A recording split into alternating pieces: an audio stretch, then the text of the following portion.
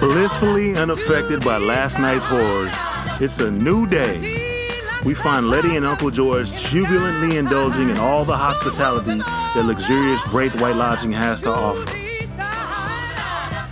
It was all good. Until it wasn't.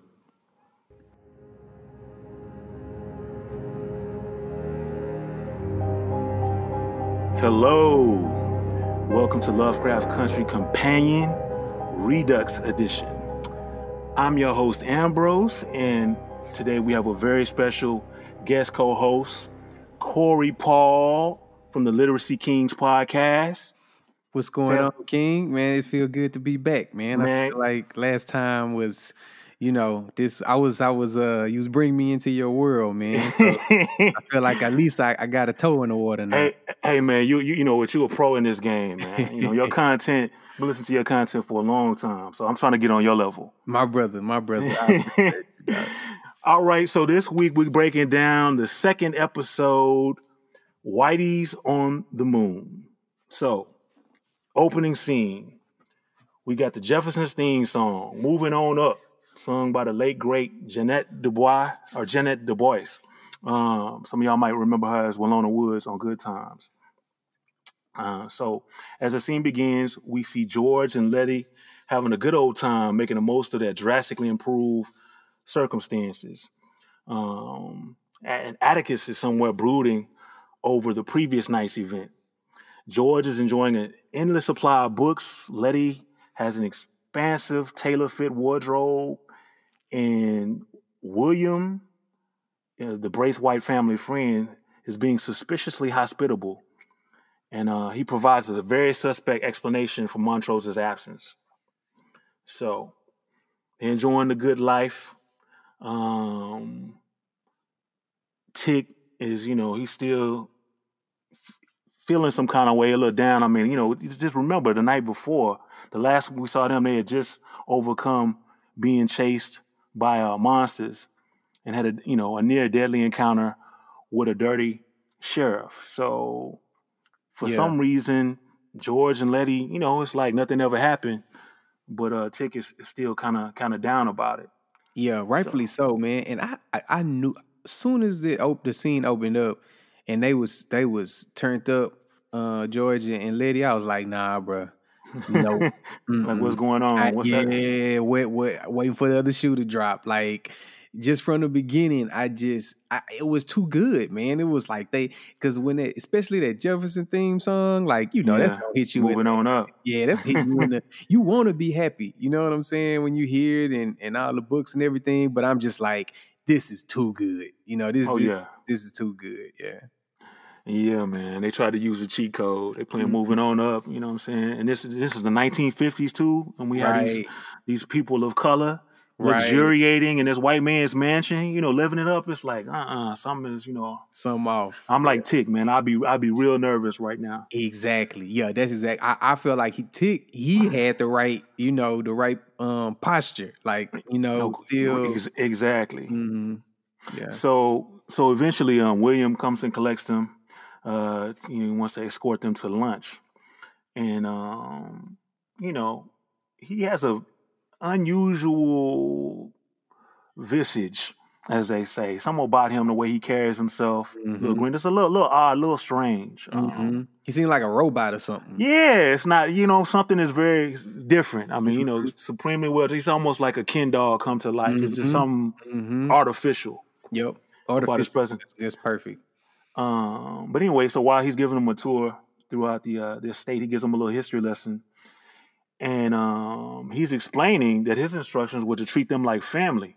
Mm-hmm. And he's telling them about the various attributes of the Braithwaite compound, and while simultaneously deflecting any questions Atticus has about his father. Mm-hmm. And so he's explaining to them about the Titus, who is the founder of Artem and the original owner of the Braithwaite Lodge.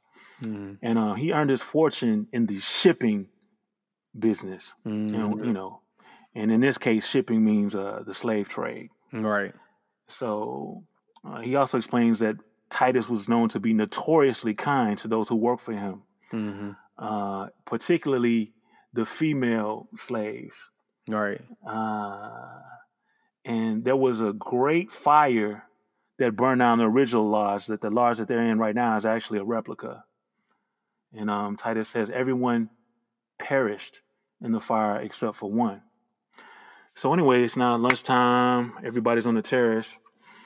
And it becomes clear that Letty and George are so jubilant because they have amnesia. They don't remember anything that occurred from the night before with the whole monsters in the woods situation. Right. And I think it was that whistle. Like when I first saw that, I was like, I wonder if it's the whistle did something to them, but for some apparent reason, Tick is it can't affect them. Yeah. That's the only thing that would explain it to me. That's the only thing that it happened. I was thinking of what happened to all of them.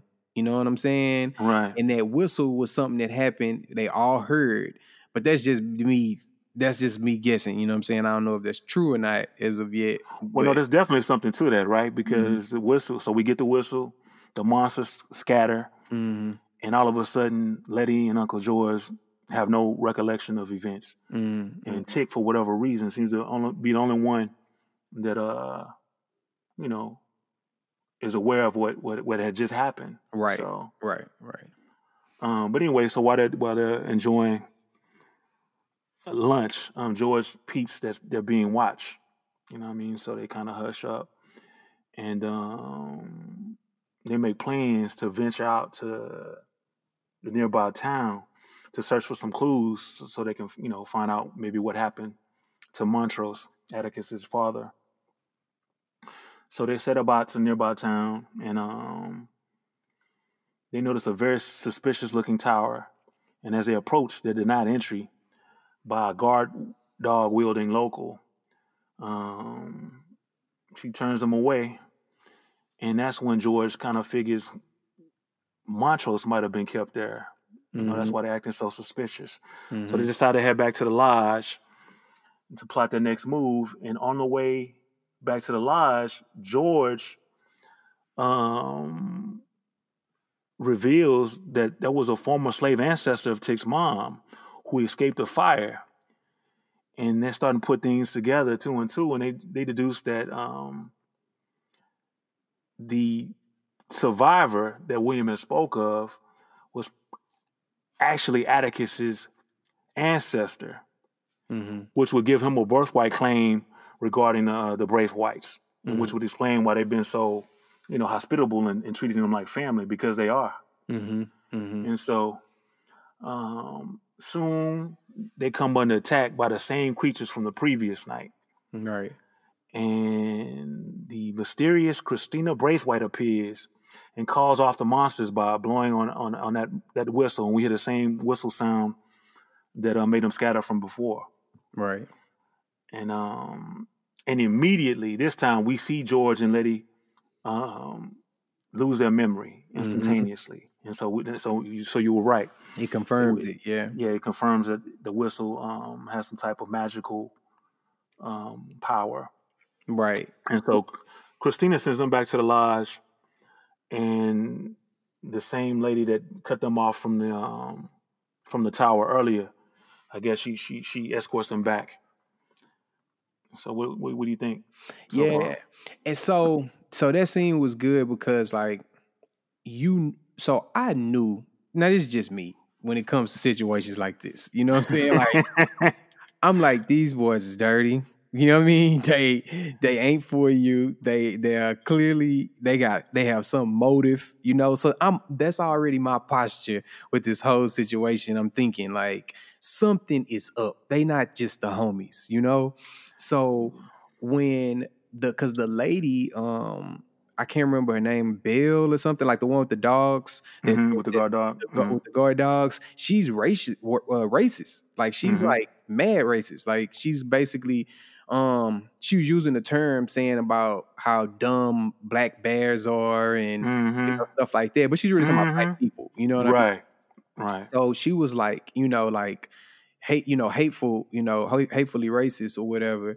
And so So then once, Christina came with the whistle and it's like, okay, we finna take you back. I realized that because if they wanted to keep them locked up, right? If they wanted to kidnap them or keep them locked up or something, then they could have easily done that. But they allowed them to be able to roam, which told me this is a lot bigger than what we think. You know what I'm saying? Right. Evidently, we already know that Christina has magic. Like we've seen that already. So we don't know the level of it, but I'm like, whatever they trying to do, it must be some real boss stuff. So, because they're not even concerned about y'all, poking around and feeling like they need to put you in handcuffs and stuff like that. Because we're not a threat, particularly during that era. I mean, this is 1950s America. It's like you weren't even really allowed to look white people in the eyes back then. Right. Exactly. You look down and boy and gal, the disrespect. So it was like, yeah. I mean, why would they have any worries, right? Exactly. I mean, boot is firmly planted on the back of people of color's neck back then. So right. Yeah, 1950s. This is. I mean, Emmett Till was in the 1950s. Emmett Till got murdered, and his killers went free. Over a lady lying on him. You know what I mean? So this is that era where, like you said, they not concerned about us at all. They can literally do whatever they want to. Yeah, like literally, like if you can commit murder, you know what I'm saying, and not even, go to jail or be convicted, it's like what? I mean, you know what I mean? What else is? I mean, that's the greatest. You know what I mean? Like that's the greatest offense is to take a life. So yeah. So, yeah. Some might say even to this day. I mean, maybe and some things that occur, without for fear of repercussions, right? But and some would be right. Yep, I was standing right next to that statement. But yeah, after that scene, for me, it was just clear. Like, okay. They really got a whole nother ulterior motive that Tick, George, Letty, they have no idea about at this time. They think they there for Montrose, but clearly, they want them to be there. You know what I'm saying? Like they didn't, and then treat them so well too. It's like, oh, come on in and like staying at in the big house. You know what I mean? Yeah, it's at our house. And I get that George and Letty might have lost their temporary memory, but damn, I mean, it's still 1950s America. You know what I'm saying? Given the racial dynamics, it's like, all right, that's cool. You might have forgot about the monsters, but right. I mean, y'all not even a little suspicious while we up in these white folks' house, right. Yeah, exactly. Exactly. That's good. So anyway, so they arrive back at the lodge, and there we're introduced to Samuel Braithwaite, the head of the household. And when we meet him, he's screaming in pain as one of his organs is like being ritualistically removed through some type of like primitive surgery with no anesthetic or any type of, comfort in sight. That just literally it's like torture almost. Right.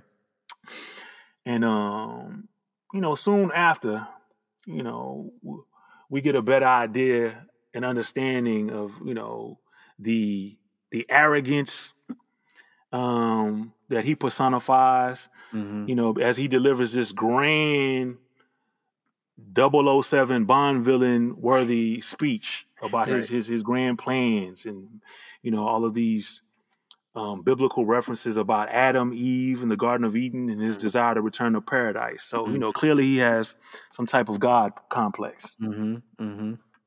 And he's very dismissive of, Tick. He sees him, talking, along with his daughter Christina, and he can scarcely contain the disgust on his face, and he just kind of waves him off. Right. And so after being dismissed, Christina escorts Tick back to his room, and now Click clearly knows something ain't right, and he can see that George and Letty are not themselves. So he persuades Christina to release George and Letty from whatever spell they're under and restore their memories. And she complies, but also uses the same magic to lock Tick in his room. And then elsewhere, George and Letty are also magically confined in their rooms as well. and all three of them begin experiencing troubling visions. First with Atticus. He's under attack by some Asian woman, presumably from his past, because we know he was, he fought in the Korean War, and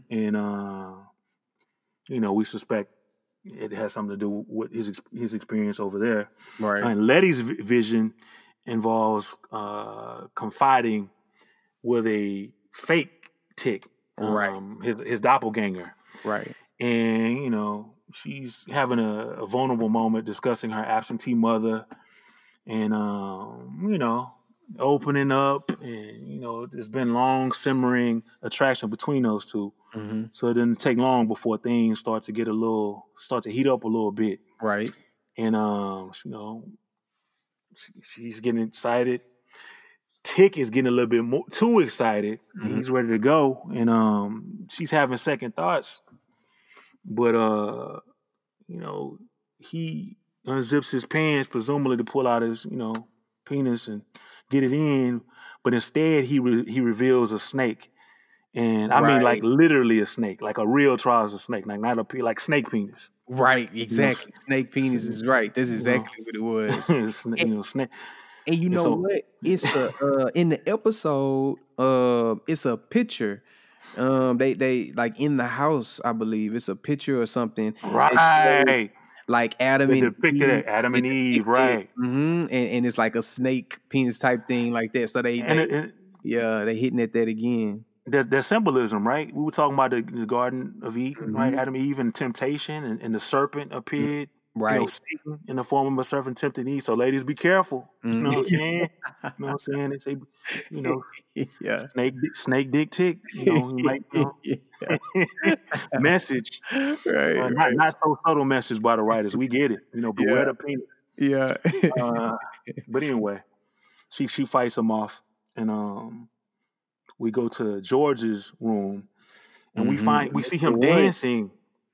What's that? Now I was saying that this is the one for me that I was like, oh yeah, okay. So we have George, and he's dancing with his deceased sister-in-law, Montro's wife, his brother's wife, and they dancing like real comfortable and real familiar. And like it's implied, and it's implied that he could possibly be Atticus's real father. Yeah, bro, so that was the one for me. Yeah, that was the one for me right there.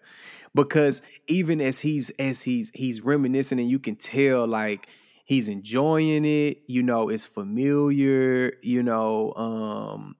but then towards the end, even though it's a vision and he starts to he becomes aware that it's a vision, even in his vision, it's almost like he feels a guilt or something. Right. And he's like, I can't do this, or you're not real or something like that. So it's heavy. It ain't just, him and his sister-in-law used to be cool. Like you can tell because he does a great job in that scene of feeling the weight of who she really is to him. Yeah. Well, you know what? Just to flash back or call back to the first episode. Remember, now this might have been unintentional, happy coincidence, or maybe, the writers are just kind of threading things in as an Easter egg. But remember the Denmark Vesey bar that we discussed in the background and who Denmark Vesey was, and the fact that Denmark Vesey was betrayed by George.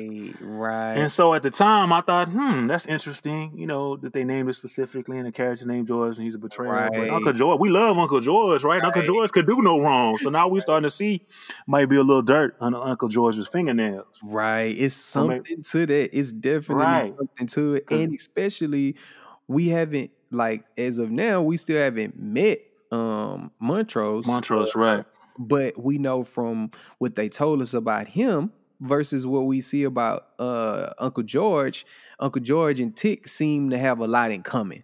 You know what I'm saying? They both readers, readers and thinkers, and so I don't know if they are intentionally tying that together or not, but it's definitely like you're waiting for them to expose what's really going on. It looks like Uncle George, man. He did his brother dirty, huh? And bro, I think I do think that Uncle George and his sister-in-law might have been creeping, man. I do Yeah. think that's probably gonna be the case, because they basically do everything but tell you in that scene from what I received. I mean, listen, I mean, the way they were dancing together, I mean, even if you had the sound turned down, if it was on mute, something like if you would have turned the volume on and then realized, oh, that's his brother's wife dancing like that, I mean, you draw your own conclusions, right? Exactly. You know what I'm saying? That's kind of look funny in the light. I don't know. Yeah. So anyway, Christina, while this is going on, everyone's having their visions, magical, I guess, visions, if you will. Mm-hmm. Christina is summoned away to play midwife for a cow who's giving birth to one of those baby monster. Yeah. I guess the Shoggoth or Shoggoths. Something The same monsters that would attack another night. And yeah.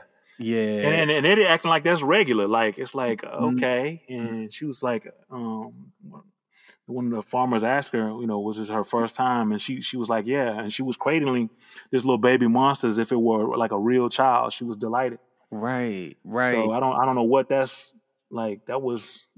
Yeah, they made in in episode 2, they really showed you, that they 10 toes with this magic, mystic, the spells, the monsters. It really showed you like, nah, they really running in that lane, with the monster babies and her having control over them, obviously, so obviously they have a hand in the creation of them because we see it giving birth and she's able to control them. So it's a lot going on.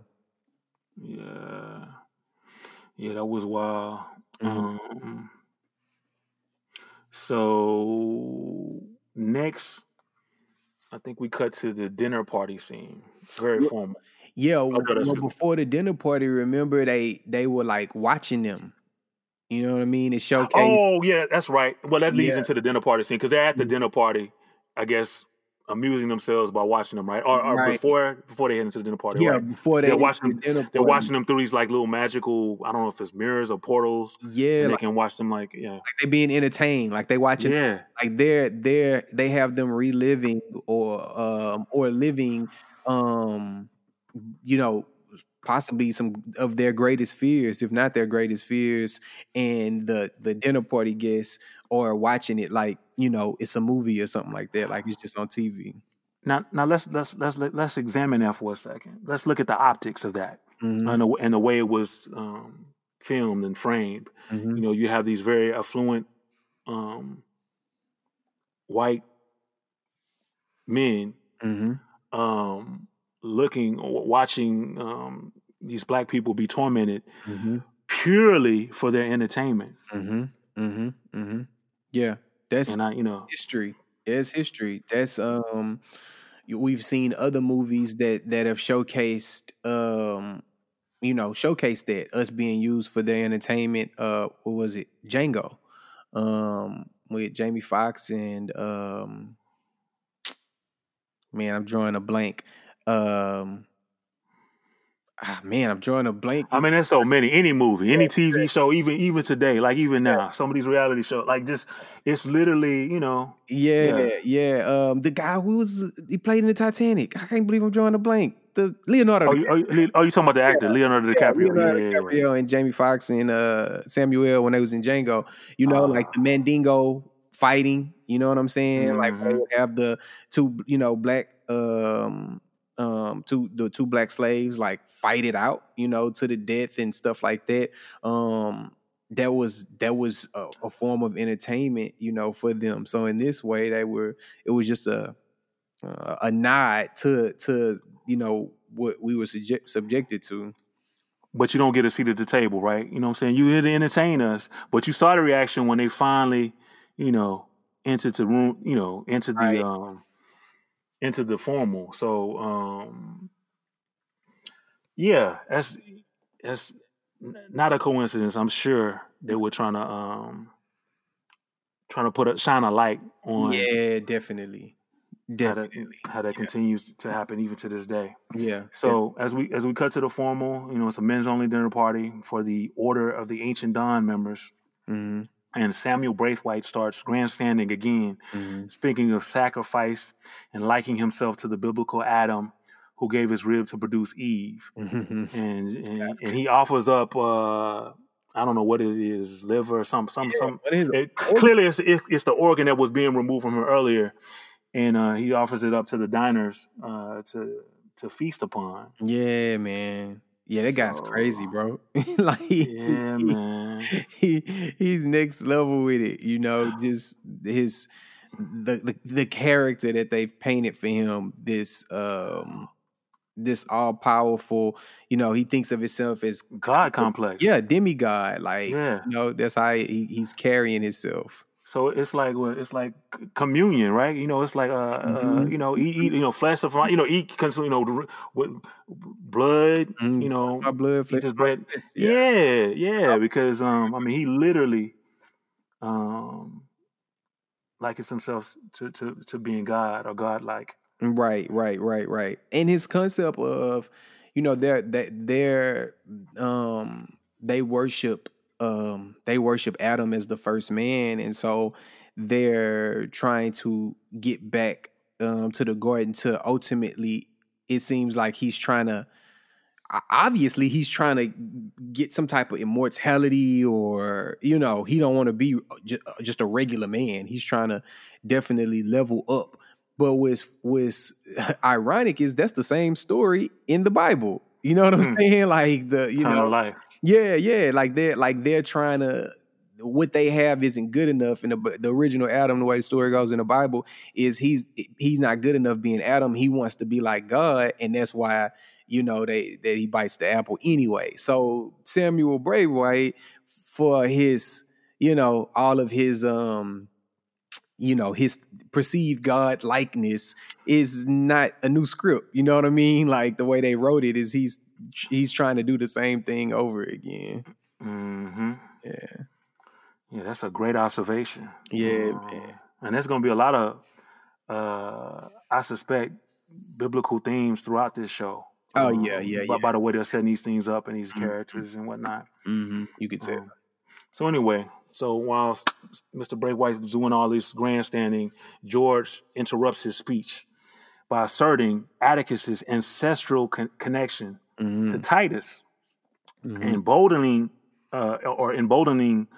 Atticus to command all the large members to leave.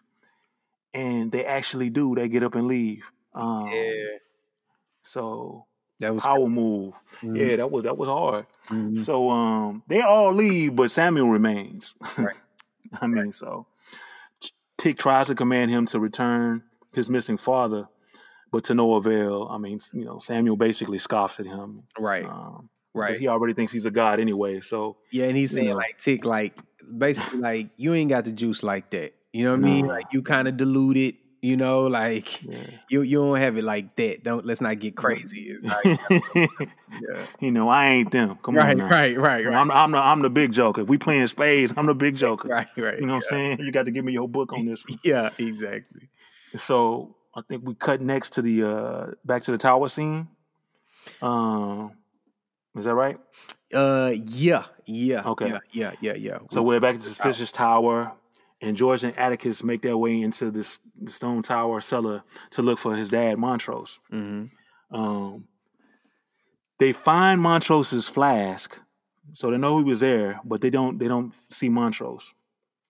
And as George looks around, he makes an allusion to the book Count of Monte Cristo, which is Montrose's favorite book. Mm-hmm.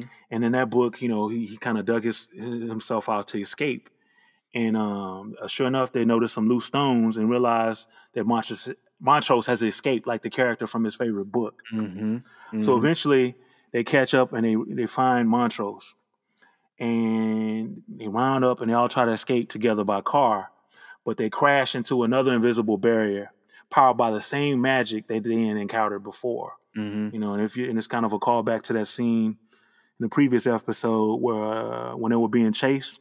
And Christina Braithwaite appeared in that fancy silver car, and the other car seemingly hit like some kind of invisible barrier and flipped over the car, but it didn't actually hit the car.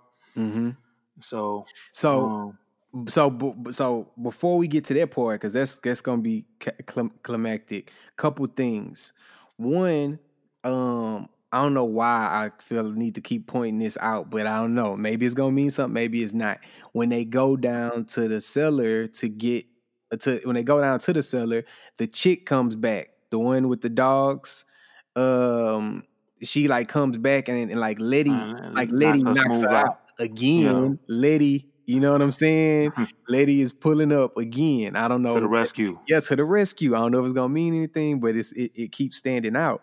And then another thing that I feel, and this goes to like the overarching kind of dope creativity of the author of this actual book, is merging Lovecraft with this Jim Crow era, with the lead of a black cast.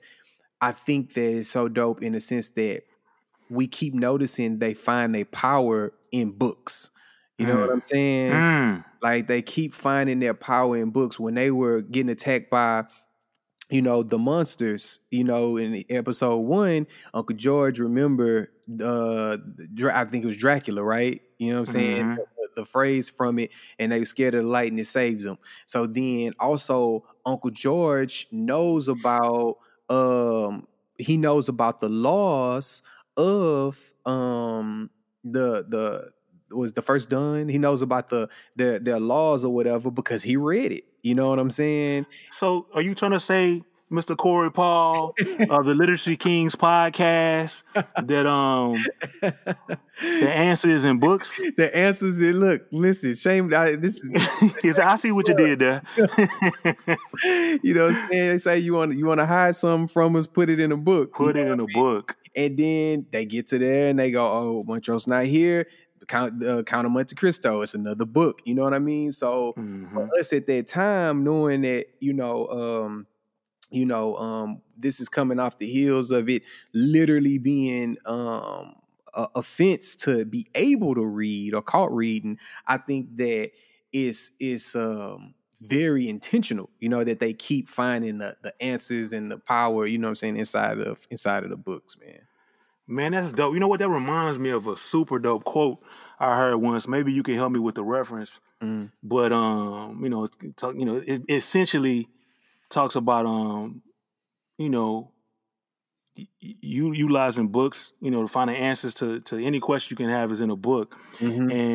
But they say they're real cool. Well, something about breaking down books to build up culture. Do you know anything about breaking down books to build up culture? What could somebody find out more information about breaking down books to build up culture? After you watch every one of these episodes, you can check out the Literacy Kings podcast with me and my homie Jay. Jay with the NBA. Jay with the NBA. You know what I'm saying? Jay with the NBA. He really does have an NBA. We break down financial books to build up our culture. So we do it in a real and build up your culture and your finances. Yeah, man, real and finances, real and relevant way. It's a lot of business owners. The guy who started Whole Foods didn't even finish college. They asked him, "How you build Whole Foods? You didn't finish college." He said, "I just read a book for everything I needed to know." You know what I mean? So it's a lot of power in it, man. There you go. Yeah. Reading is fundamental. Reading is fundamental, man.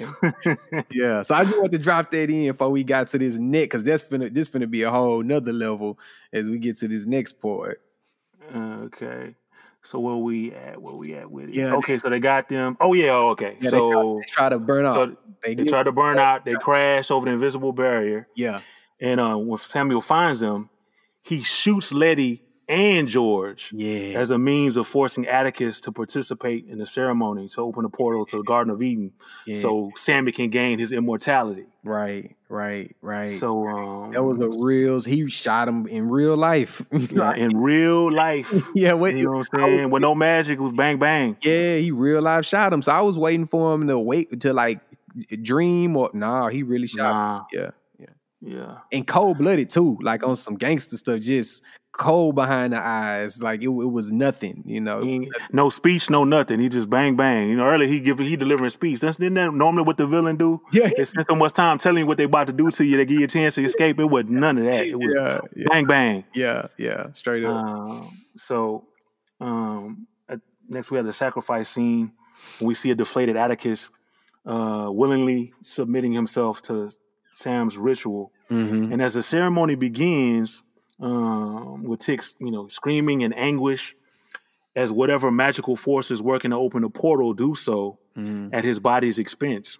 Mm-hmm. And eventually a smoke begins emanating from the ring Christina slipped on his finger earlier. Mm-hmm.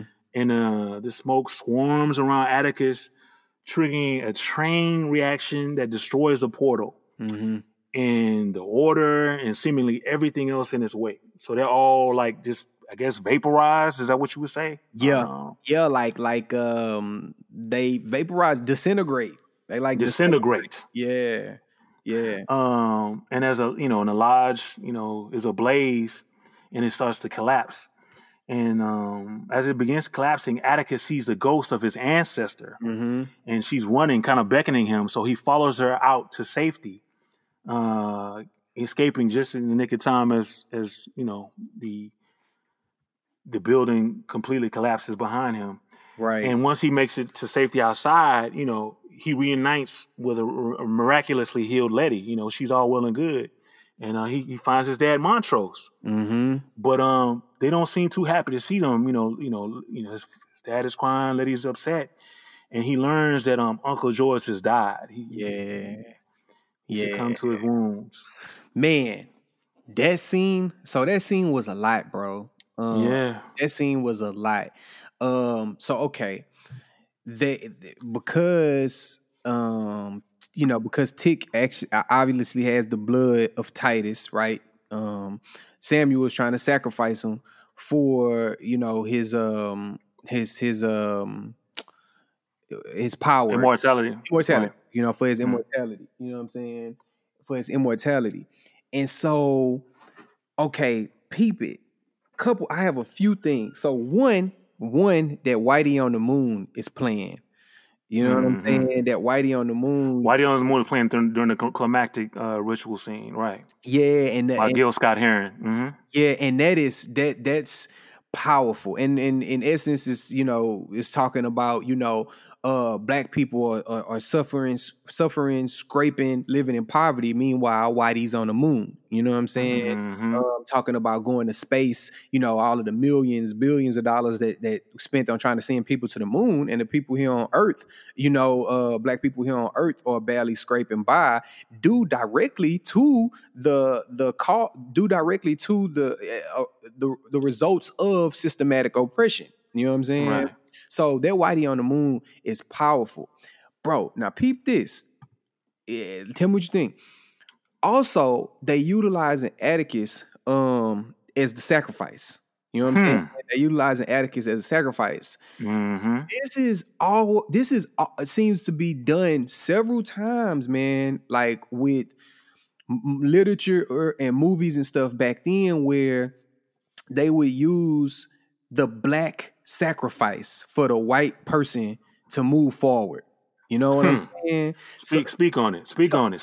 I got the same thing on my notes. Let's talk about it. Yeah. Let's talk about it. Yeah. So like, I think it's the quintessential concept of like, utilizing the black back to move forward. But and even to the point where the black, like, he can't even use the power. You know what I'm saying? Like the way that it can really be utilized. So it's like he has the power, but it is only utilized. It's siphoned basically. You know what I'm saying? For the white man's progression. And so this is something that is coming or was coming like in literature, and even I thought like even in the movie that movie Green Mile. Remember Green Mile with Tom Hanks? You know what I'm saying? Yeah. And it was Tom Hanks. And it was the thing, like in the movie John Coffey, he was just black, black. Go ahead. He was also a magical Negro. magical Negro. You know what I'm Yeah. saying? So yeah, what do you think? I feel like that's the same thing that they're doing here. Oh, absolutely. And well, because it's so frequent in literature, because often literature is a reflection of what's going on in society. You Facts. know, Facts. it's like for instance, let's start with the Gil Scott Heron's poem "Whitey's on the Moon," Mm-hmm. which is what the this episode's title Mm-hmm. derives its name from. So, classic 1970s spoken word piece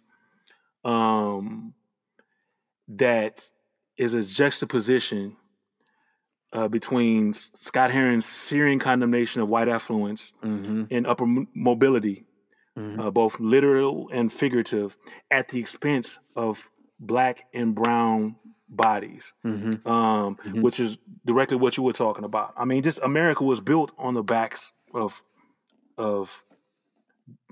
black slaves, Mm-hmm. right?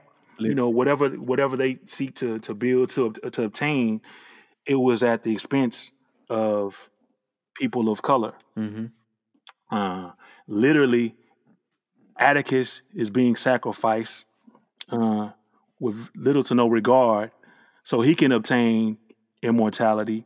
Um, when they were tormenting themselves earlier, those visions, merely for entertainment, the net game was just like, in other words, for people of Samuel Braithwaite's ilk, Mm-hmm. and if he's a proxy, if he represents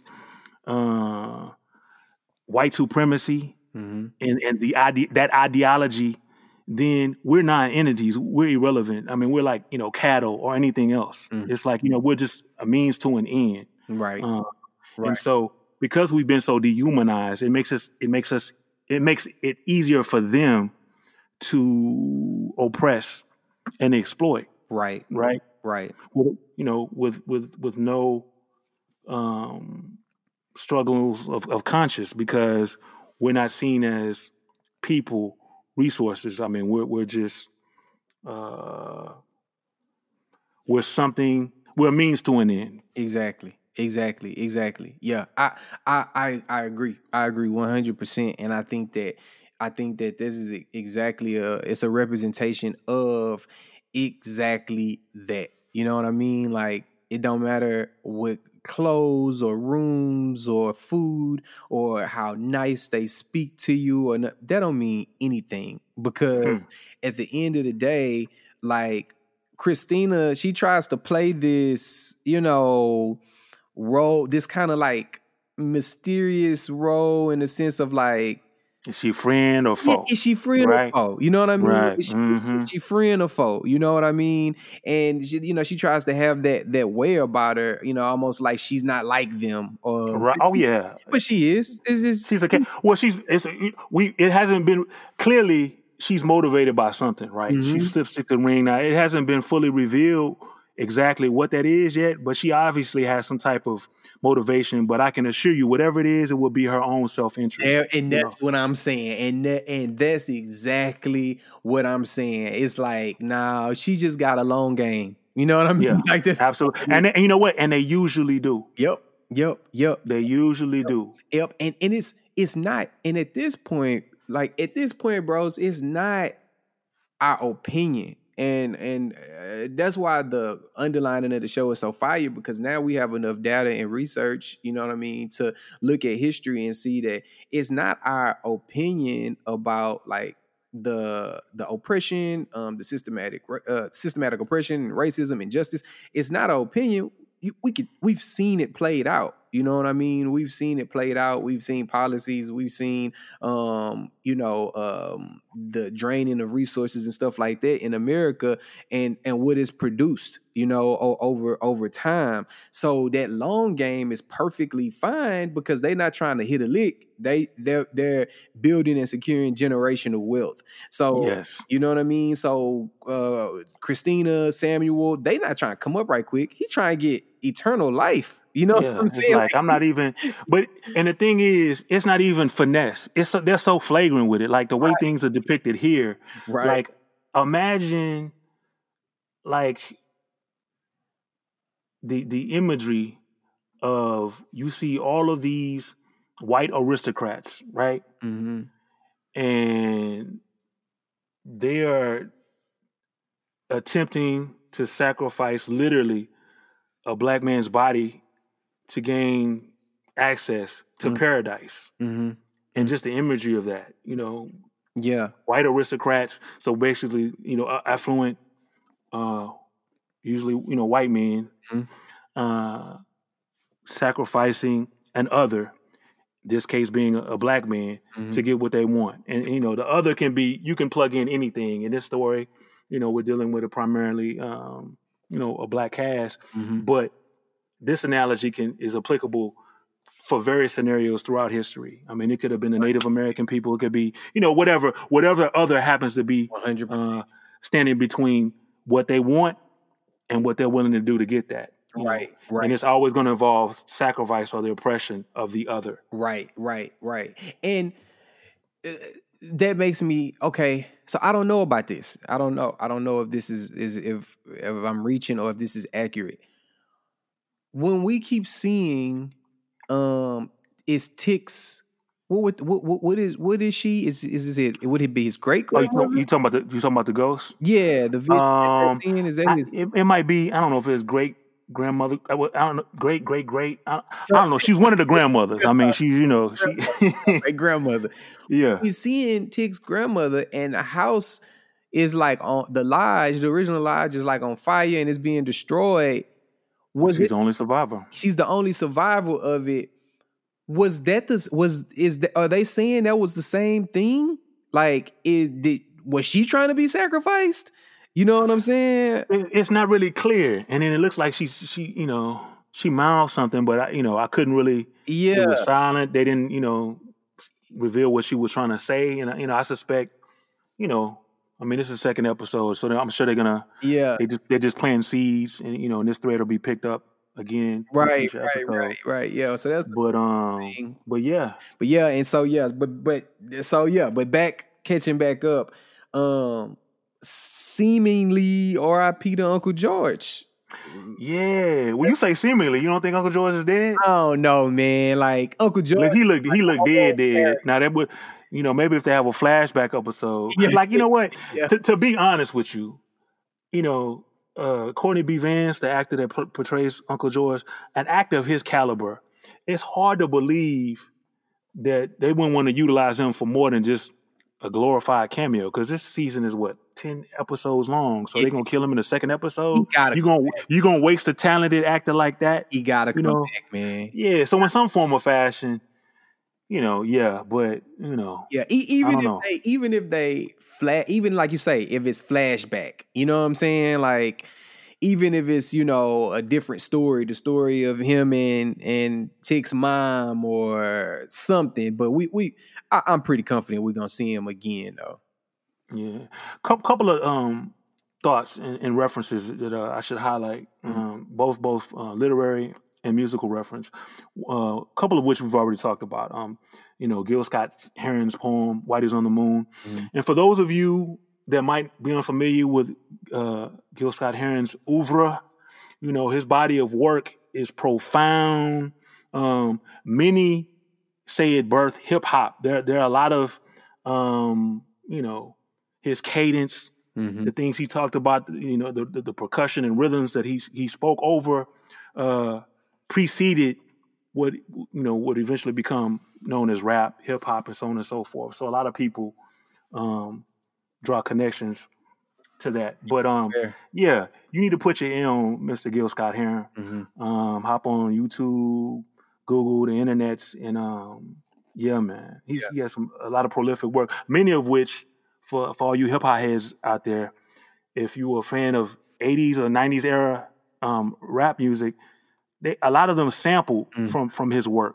So some of his original material might seem familiar. Yeah. Of course, there was the Jefferson's theme, "Moving On Up," earlier in the episode that started it off.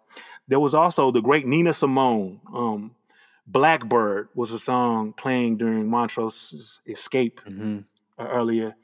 And just for a little bit of diversity, They also slipped in some Marilyn Manson. I don't know if you peeped that. What you know about Marilyn Manson? Not a whole lot. I gotta keep Marilyn Manson. You got to diversify, bro. I know you diversify your stocks and your bonds and your financial instruments. You know, musically, man. You got to have a. I never got into. He was always a Hey, man. I listen to everything. Yeah, he is a character. Yeah, you know what? And he would fit right in with all the monsters and stuff we see on this show. He could, Right. But yeah, right. they were playing Marilyn Manson's "Killing Strangers." That was during the preparation for Tick to be sacrificed scene. So a couple of noteworthy literary references. We already touched on the Count of Monte Cristo. Monte Cristo. I don't know why I want to call it Crisco. The Count of Monte Cristo by Alexander Dumas. And I think we had mentioned before Alexander Dumas, also the author of the Three Musketeers. He was mixed race. He had black ancestry.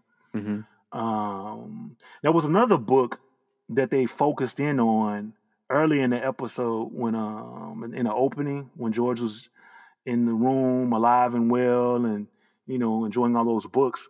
There was one particular book that the camera focused in on, and it's The House on Borderland. And so I thought that might be significant, and I did a little research. So The House on the Borderland was written by William Hope Hodgson in 1908, and it tells the story of a recluse staying at a remote house where he encounters supernatural beings from other dimensions. Now, damn, what does that sound like? Yep. That's the showing, and that's a nice little Easter egg they slipped in there. That's real nice. Exactly it. So overall, how did you feel about this episode? What's your general review consensus? What do you think? Yeah. So overall, I respected the episode. In series, I always know you're gonna get those episodes that's more like, okay, we need to move you on. You know what I'm saying? So like this episode gave us some more clarity. You know what I mean? It gave us some more clarity to some of the things, answered some of the questions. So I'm rocking with it. When coming off of one, you know what I mean? One was big, and it wasn't really too much like horror, nothing in this one, like, considering the first one. So coming off of one being so big, it's like, all right. You know what I'm saying? So I respect the episode for sure. It was dope, but I'm thinking of it in the lens of, okay, at some point they're gonna have to like move us along. You know what I mean? Right. They're gonna be able to just turn us up every one. So I've accepted that in seasons. But yeah, that's kind of how I feel about it. What about you? So for me, mixed feelings about this episode, particularly coming off the high of the premiere episode, which was, that's a high bar that they set with the opening. This episode, it leaned a little heavily into exposition, and that was at the expense of the horror. It wasn't really, the vibe was a little different. The pace was a little plodding and uneven. And the few little surprises that they had, they were kind of spaced few and far apart. And sometimes whatever rising tension that would build during this episode, it would sort of be dissipated by the I don't know, it was kind of all over the place. It was bouncing around a little bit in tone, and even the visuals were kind of up and down. Like, I don't know if they spent the entire budget for the series in the first episode, because the effects were excellent. And this episode, man, like during the ritual scene, man, some of that CGI work looked like something that you might see on the CW. It wasn't, you know what I mean? It was like low budget, Flash, season 1 type level. Right. I can't combat any. Yeah, I see everything you saying. I'm like, yeah, that's true. Yeah, because you have a think you have a more in-depth eye with that stuff too. And you got the background. A lot of, you didn't put me up on like different horror and sci-fi movies and stuff. So yeah, you got that eye for that, man. Yeah, because they pitched the show as sort of a horror drama, so it's like, okay, right. And man, they set the bar so high the first episode, but I get it. Maybe they're trying to make the money spread out a little bit. You know what I'm saying? The little budget was a little light when they had to shoot the second episode. So yeah. Hopefully we'll be back to episode 1 level effects and whatnot moving forward. I think so. Man. I think they gonna come with it because it's a lot of unpack. So they definitely can. You know what I mean? It's just a matter of if they will. Yeah, too much talent, both in front of the camera and behind. So again, not bad. I don't want to sound like I'm just down on the episode, but it's just the first one was so good. It was a little step back. I respect back. Yeah, I respect. But I'm still invested, and I still enjoyed it. And the performances and just everything about it is compelling. Even on a bad, even a so-so episode of this is more compelling than 90% of what's on television anyway. Right. 100%. Yeah, 100%. And I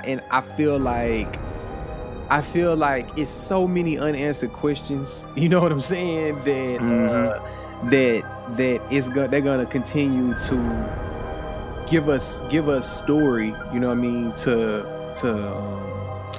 that feeds us, give us story that feeds us, and it's just a matter of them with the effects and with how it's shot and directed and stuff like that, making sure that keeps up. But they got me sold on where the story is going for sure. Bad. So we'll just have to see. Yeah, man. Next week. So all right, y'all, it's gonna do it for this week's episode. As always, thanks for listening. You can find contact details in the show notes, and we'll see you next time for episode 3.